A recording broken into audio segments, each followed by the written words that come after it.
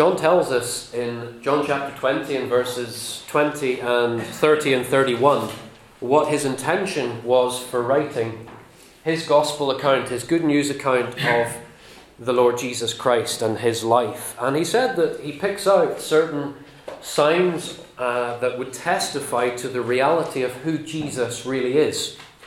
And verse 31 in John chapter 20 says this: "These are written that you may believe that Jesus is the Messiah, the Son of God, and that by believing you may have life in his name." So John's purpose for having written what he did was so that we might believe that Jesus is the Messiah, he is the Son of God, and that by believing we would have life in his name. Now that comes towards the end of his gospel account. And he's telling us at that point that I've brought before you various witnesses to give their testimony. These people that come with their witness statements, I've selected some of them that will help to convince you of who Jesus is. That Jesus is the Messiah, that he is the Son of God, and that changes everything. Today we're going to be reading in John chapter 1, and it's almost as if we're in a courtroom and called to the witness stand is a man called John, and it's not John who wrote the gospel account. It's another John. It's John the Baptist, as he's known. So it's almost as if he's called up to the front and we're to listen to his witness statement about who Jesus is. Now, if we were part of a jury, it's our responsibility to listen very carefully to the witness statement, and then after that put it all together to arrive at a conclusion. And that's what God encourages us through his word, to see what his word says about him, and then with his help to come to the right conclusion as to who he is and who Jesus is, particularly as we're reading this. Now we're going to read the whole passage in John chapter 1, verses 19 through to 34. Because this is what John the Apostle, writing 50 or so years after the incidents have occurred, is telling us. And here we have John the Baptist being brought forward as a witness. So let's read John chapter 1 verses 19 through to 34 together. I'm reading from the New International Version translation of the Scriptures. Verse 19 says, "Now this was John's testimony when the Jewish leaders in Jerusalem sent priests and Levites to ask him who he was. He did not fail to confess, but confessed freely, 'I am not the Messiah.' And they asked him, 'Then who are you? Are you Elijah?' He said, 'I am not.' 'Are you the prophet?' He answered, 'No.' Finally they said, 'Who are you? Give us an answer to take back to those who sent us. What do you say about yourself?' John replied in the words of Isaiah the prophet, 'I am the voice of one calling in the wilderness, make straight the way for the Lord.' Now the Pharisees who'd been sent questioned him, 'Why then do you baptize if you are not the Messiah, nor Elijah, nor the prophet?' 'I baptize with water,' John replied, 'but among you stands one you do not know. He is the one who comes after me, the straps of whose sandals I am not worthy to untie.' This all happened at Bethany, on the other side of Jordan, where John was baptizing. The next day, John saw Jesus coming toward him and said, 'Look, the Lamb of God who takes away the sin of the world. This is the one I meant when I said, a man who comes after me has surpassed me because he was before me. I myself did not know him, but the reason I came baptizing with water was that he might be revealed to Israel.' Then John gave this testimony, 'I saw the Spirit come down from heaven as a dove and remain on him. And I myself did not know him, but the one who sent me to baptize with water told me, the man on whom you see the Spirit come down and remain is the one who will baptize with the Holy Spirit. I have seen and I testify that this is God's chosen one.'" Do you see how many times John, in his recounting of this incident that involves John the Baptist, uses the word testifying or witnessing?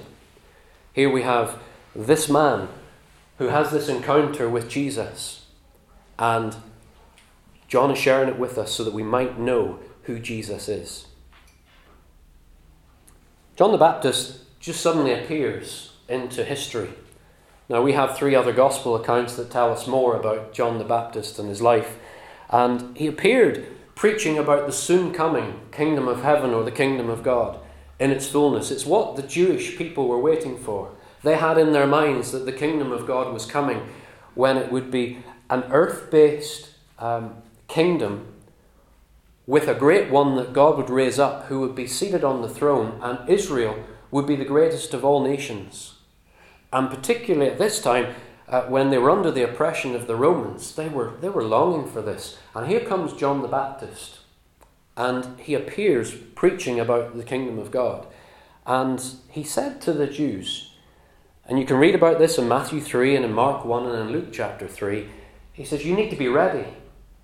And he was preaching to the Jewish people, the people to whom God had made all the promises about this great coming kingdom and the king associated with the kingdom. He says you need to be ready, and that requires you to repent of your sins, to trust yourselves again to live God's way, and to demonstrate the reality of that trust in God and your turning away from sin in life change. Because we're told in the other accounts that people came and said, well, what does this look like? And so people would repent of their sins, and he would baptize them in water, which was a symbolic thing, indicating that they had renounced their sinful ways. They were coming back to trust in God, and that was going to make a difference in the way they lived. And people asked, well, what does it look like? And John gave them an answer. We don't have the time to spend on that. But here was John coming and preparing a people for something great that was anticipated, that people would be ready for it, and that their lives would be changed in anticipation of it. Now, what's remarkable is that people were flocking to John. Now, it wasn't that John was preaching in Jerusalem, which is where all of the religious system was based for the Jews. That was the centre focus. It wasn't there at all. It was out in a wilderness place by the Jordan. Some commentators say it might have been the very place where Joshua brought in the people of Israel to start their possession of the promised land. So there was something symbolic even about the place where John the Baptist was doing his preaching. It's out in the wilderness. Now, you don't normally find a lot of people out in the wilderness. But people were flocking to him. He was causing a stir, maybe because he was a bit of an oddity. The other gospel accounts tell us that he wore camel's hair clothes. Can you imagine the itchiness of that? And he was eating locusts and wild honey. Not only that, he was a bit peculiar to look at, but his preaching was really confrontational, because he didn't hold back. He said, you need to repent. And when religious leaders came to him, he accused them, he called them a brood of vipers. He called them snakes. But yet this was attractive to people. Now, how was it attractive? It must have been by word of mouth, because they didn't have Twitter and so on to pass this around in these days.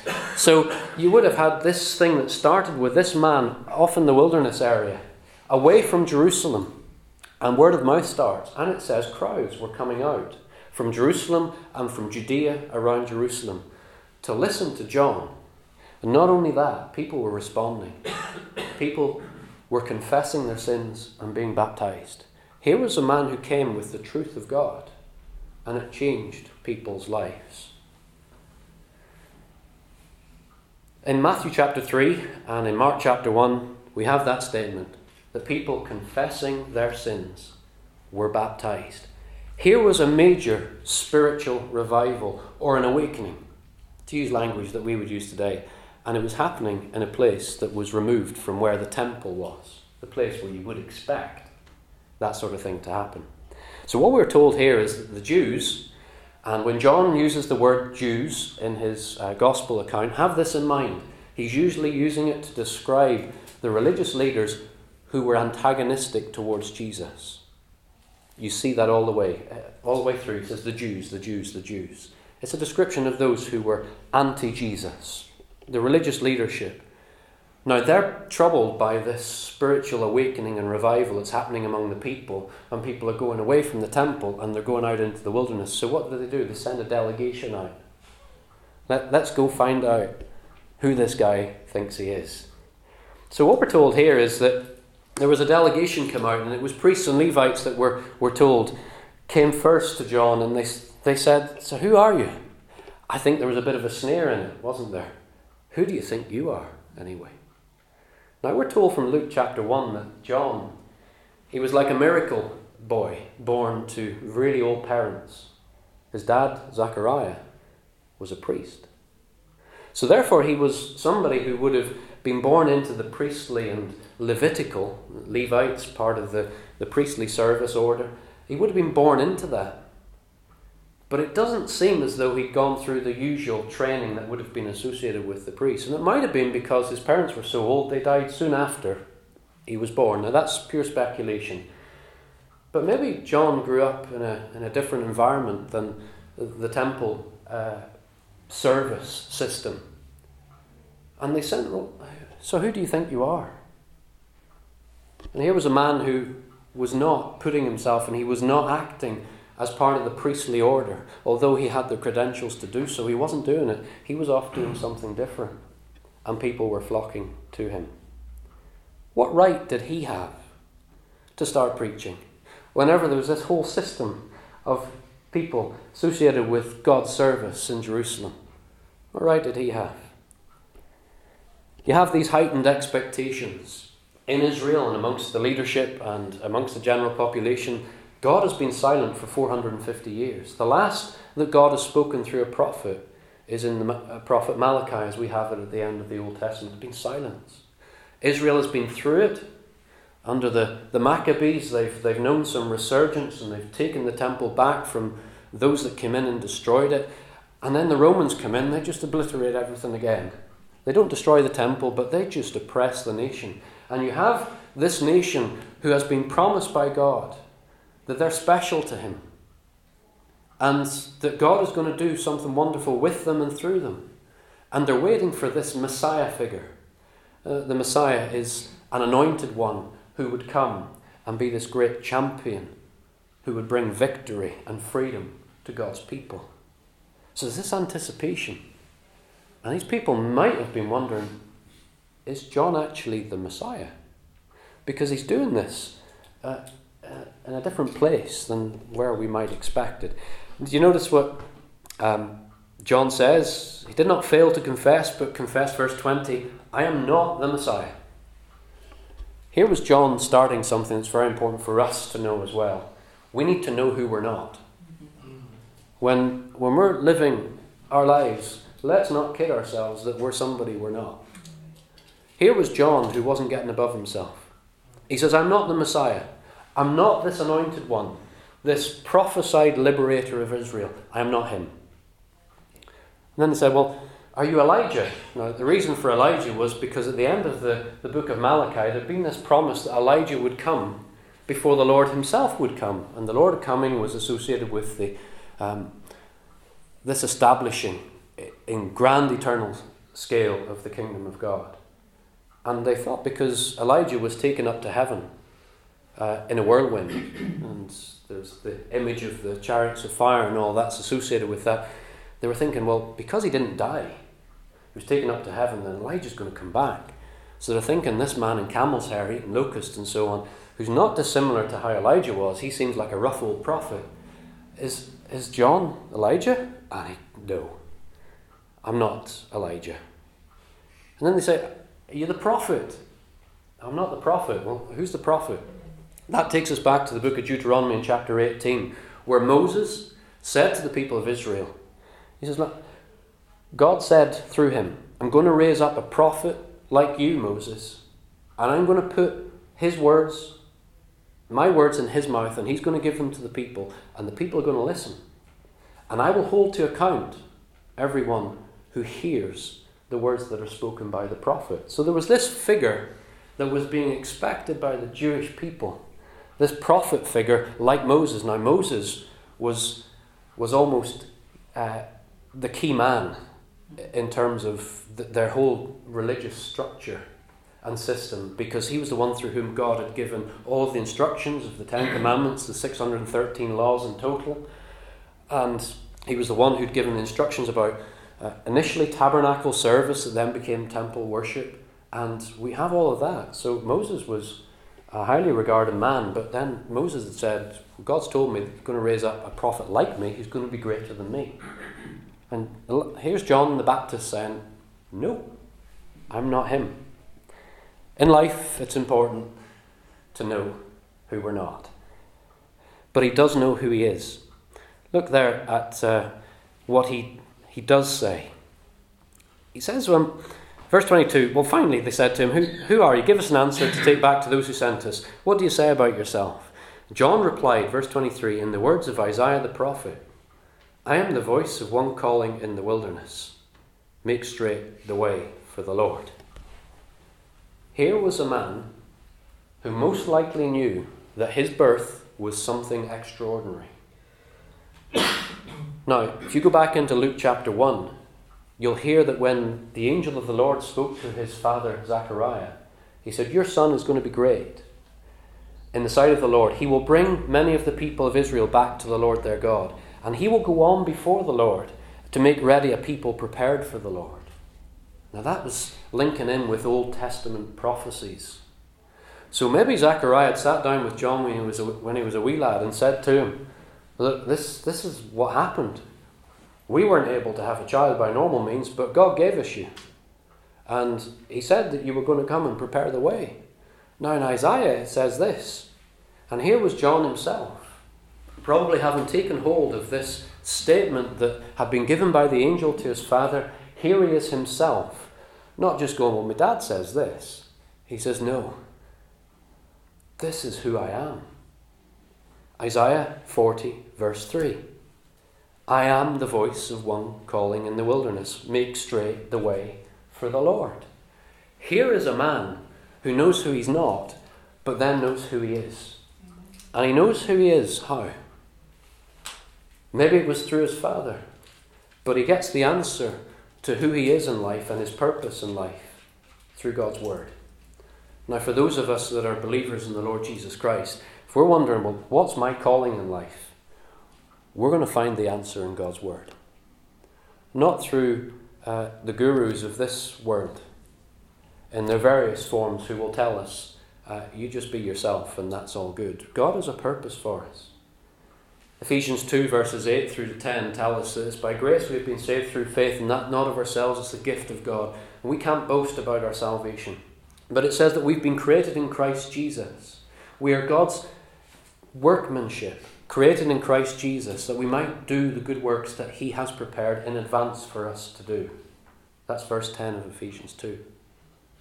So God calls people to himself for salvation through Christ, to then give us fulfillment in life and purpose. And we find what that will be in here. Now you might be saying, well, God hasn't shown me from here that I should be like John the Baptist. It's not for everybody. But God gives instruction in his word about how we're to live every single day. And that's to live a holy life, a life that's set apart to God's things and not to the things of this world. And that distinctive life will be an attraction to some, but it will be repulsive to others. Paul spoke himself about being an aroma of Christ. For some it was the aroma of life, and for others it's the aroma of death. Knowing who we're not, though, make sure that we can live out who we are. And God might be calling some of us to what might be considered by the world to great things. But actually in the kingdom of God, as Jesus teaches, it's not the greatest that has the prominent place, it's the lowest. And we're getting here in the same place with John the Baptist. Did you notice also in verse 24 that Pharisees are in this delegation? So not only you've got the priests and the Levites, now they're part of the group called the Sadducees. Jesus didn't spend much time with the Sadducees because we're told that they didn't believe in the resurrection. Jesus spent most of his time interacting with the Pharisees. But here you have the Pharisees coming in, and they're like, well, why then are you baptizing? So you're doing this, so why are you doing this if you're not any of the people that the other guys who were just about getting on with? They weren't best mates. what they've been asking you about. And John gives them clear answers. I baptize with water. It's a simple thing. And I'm doing it. But then he very quickly switches. Do you see in verse 26 and 27? He says, I baptize with water, but among you stands one whom you do not know. So John was like, yeah, my baptism is important, but it's not as important as the one who's among you whom you don't yet know. Now, there's not only a man who knows his calling from God, but also knows his place in God's purposes. And here he is saying, look, my baptism is important, but it's not as important as the one that's actually among you right now. And what I'm doing is preparing the way for him to come. Now, the Pharisees, they were sort of lay people, teachers and preachers of the law, associated with the synagogues and such like. And they would have been engaged in a form of baptism for people who were not ethnic Jews, who wanted to subscribe to the covenant agreements that God had made with Israel through Moses, and to live a life as if they were Jewish. They're known as proselytes, converts to Judaism. And if somebody said, well, we want to be like you Jews, we want to live according to God's ways, then the Pharisees in the local setting, in their synagogues in the towns and the cities, they would have been engaged in a form of baptism that would indicate this person was saying, we're not having anything more to do with our old way of pagan life. We want to live like you Jews. But it was all for people who were not Jews. What was John's baptism all about? Specifically to Jewish people. Preparing the way of the Lord for those who had received from God all of the promises from God that were contained in what we have as our Old Testament. And it shows us that even when you have something, you might not realize what it is you have.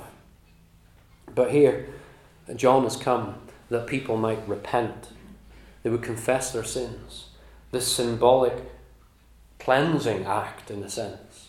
Then to go on waiting for this coming one and the coming kingdom of God. So John is clear. He's come to prepare the way for a greater one who's coming after him. Now, do you notice when he quoted Isaiah 40 verse 3, he says, I've come to prepare the way for the Lord. Now, in the Old Testament, Isaiah 40 verse 3, the Lord there is Lord in capital letters, which is Yahweh. The great God who makes a loving covenant with his people, whose name was so revered that they would quite often not speak it and they might not write it down. Here was John knowing in his purpose that he had come before one who was none other than God himself. But do you hear what John had grasped?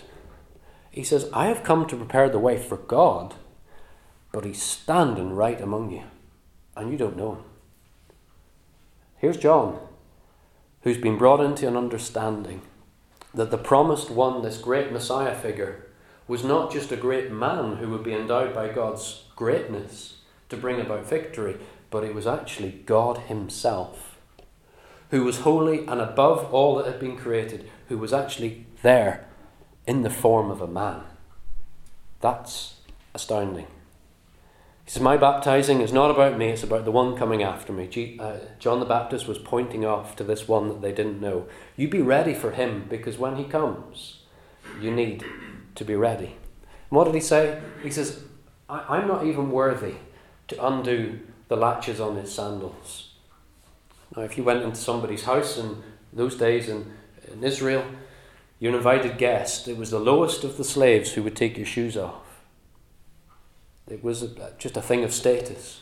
Here was John saying, he is so great that I wouldn't even touch his feet. Now, what we've not been told just yet is that John has already met this one. And he's already had it confirmed to him that Jesus is this great one, the God of eternity, who has stepped into time and space here, that he might be the Saviour. In verse 30, just jumping down a little bit, he spoke and he said, look, this one has surpassed me. He's much greater than me because he was before me. So here he has a knowledge that this one was before him. Now, if you do a little bit of maths in Luke chapter 1 and chapter 2, you'll know that John the Baptist, the miracle birth of him, he was at least 6 months older than Jesus, who was also born of a miracle birth. So here was John saying, look, I actually know Jesus. Because both mothers were relatives, most likely they'd had some interaction in their growing up years. John knew he was older than Jesus, but here he's saying that this one has surpassed me because he was before me. He's pointing to the eternal credentials of this man who's standing, and he says, you guys don't know him. And actually, while I knew Jesus, I didn't know him for who he really is until it was shown to me. That brings us to verse 29. It says, the next day after this, and let's not miss verse 28, John being very careful and said, look, this all happened in Bethany beyond Jordan. If you want a witness statement with circumstances and circumstantial evidence alongside it, here's John saying, look, we can testify where this happened and how this happened. But verse 29 says, the next day John saw Jesus coming toward him and said, look, the Lamb of God who takes away the sin of the world. We then read the next section where John says that I was told by the one who sent me. So he had an interaction with God who had sent him. In answering Isaiah 40 verse 3, he says, I've been told that whenever I baptize someone and the Spirit of God would make himself visible and would come down and remain on him, this one is God's chosen one.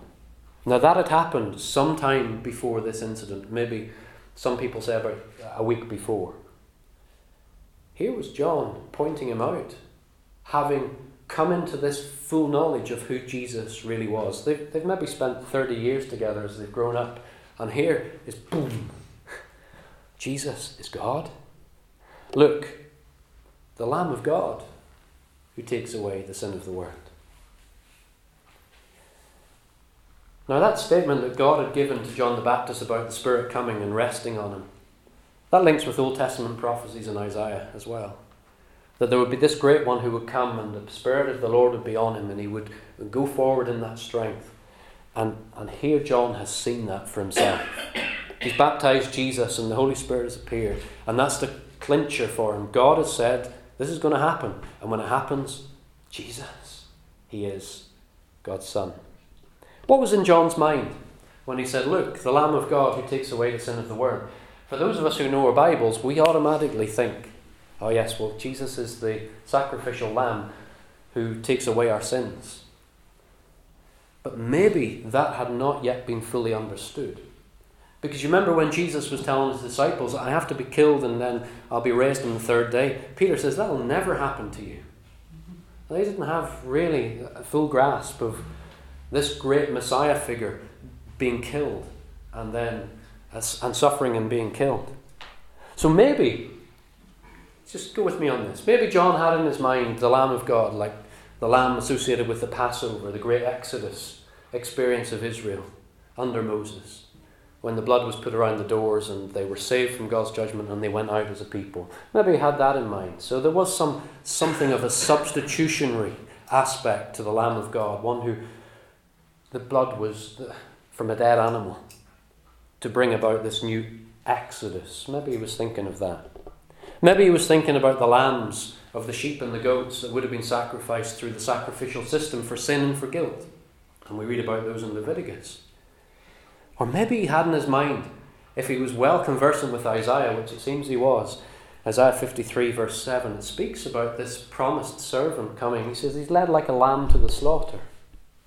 Did John have that in mind?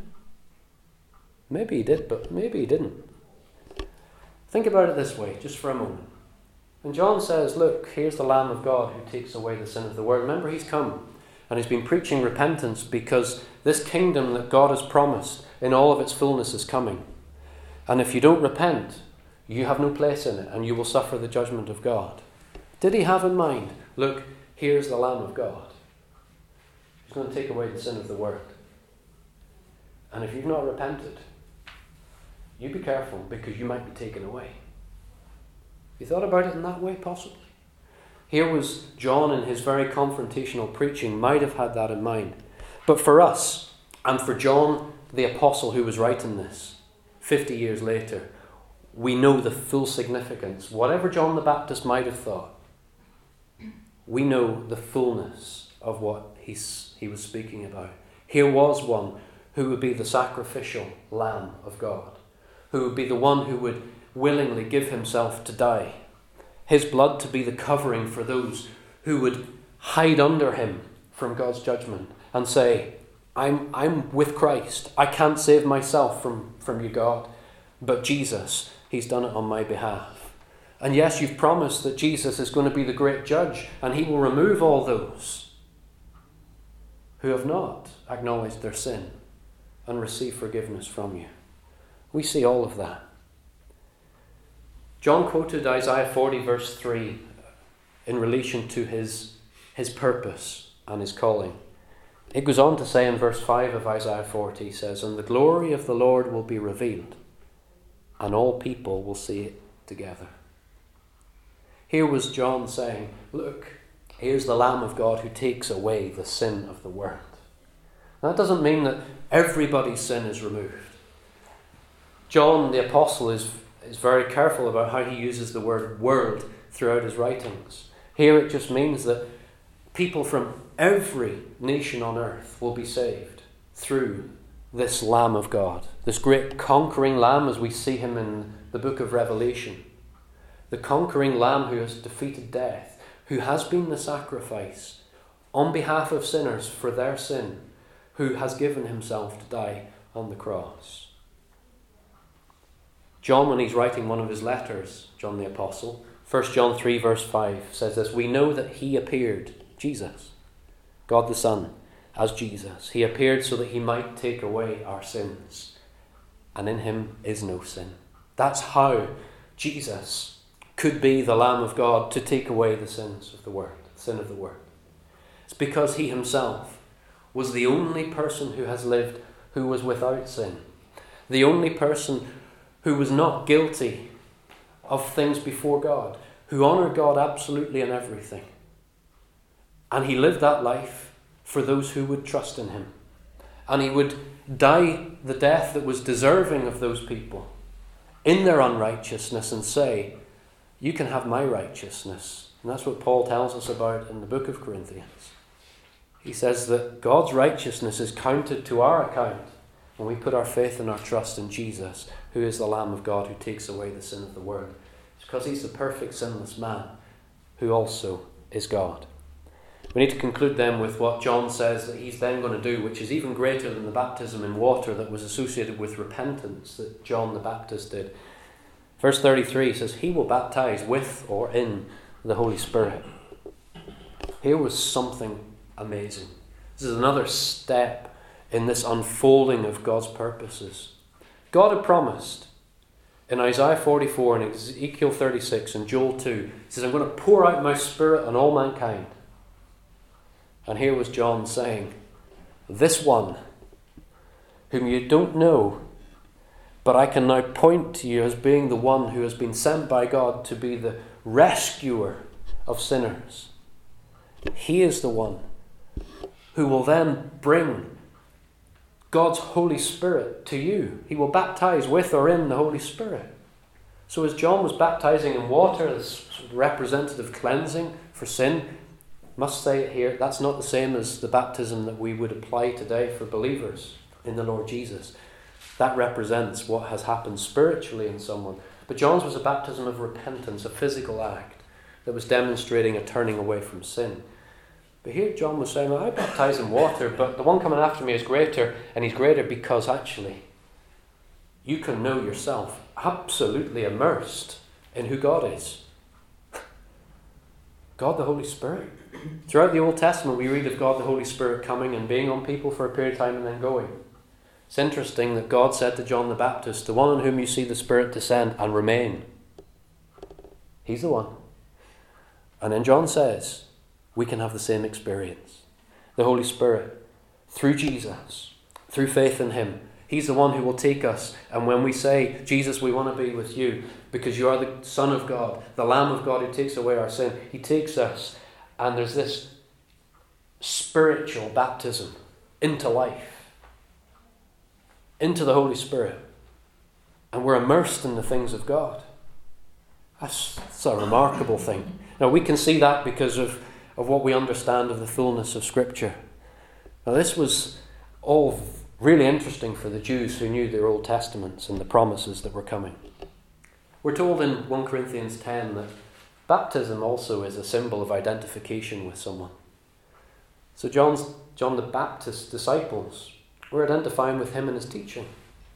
Jesus is described as the Son of God, the Lamb of God who was going to come and was going to baptize in God, the Holy Spirit. And people who would experience that were identifying themselves with God, with Jesus as their captain. 1 Corinthians 10 verse 1. Paul there says, look, Jewish ancestors, they were baptized into Moses as their leader. So here John is saying, look, I'm nothing. The one coming after me has been before me. I'm not even worthy to touch his feet. I know my place.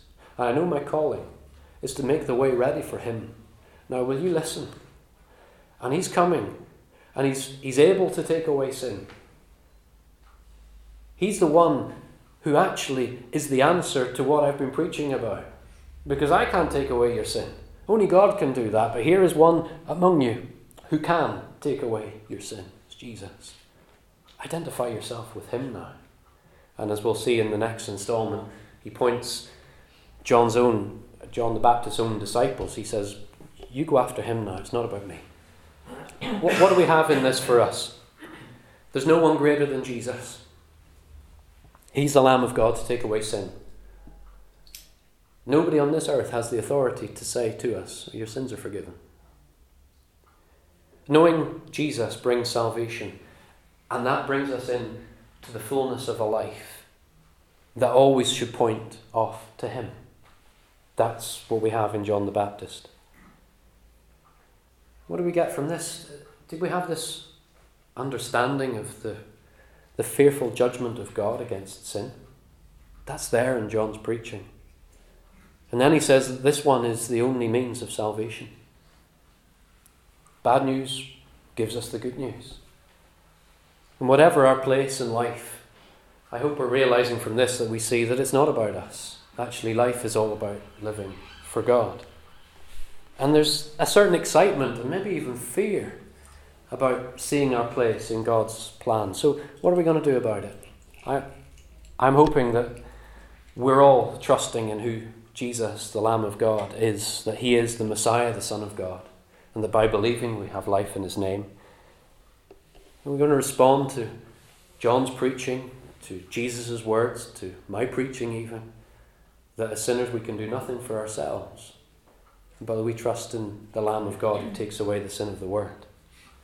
And what about then this matter of being baptized? Yes, Jesus, it says, baptizes in the Holy Spirit. That's for all believers. But the Bible goes on to teach us that believers in the Lord Jesus Christ are to show what has happened to them actually through the physical act of water baptism. And then it goes on to saying to be committed to a local church of God as they're described in the New Testament. People together serving. What, for themselves? No. Pointing off to Jesus always. I think the lesson that we can get, some of the lessons we can get from John, is that he knew who he was not. He knew who he was. He knew his calling. He found that in God's word, and he went after it, and it pointed off to Jesus. Maybe that's for us today as well. Trusting in who Jesus is brings us into the reality of knowing that we're not him. We're no saviour in ourselves, but he is, and we can point other people to him. Look, the Lamb of God who takes away the sin of the world. Let's pray.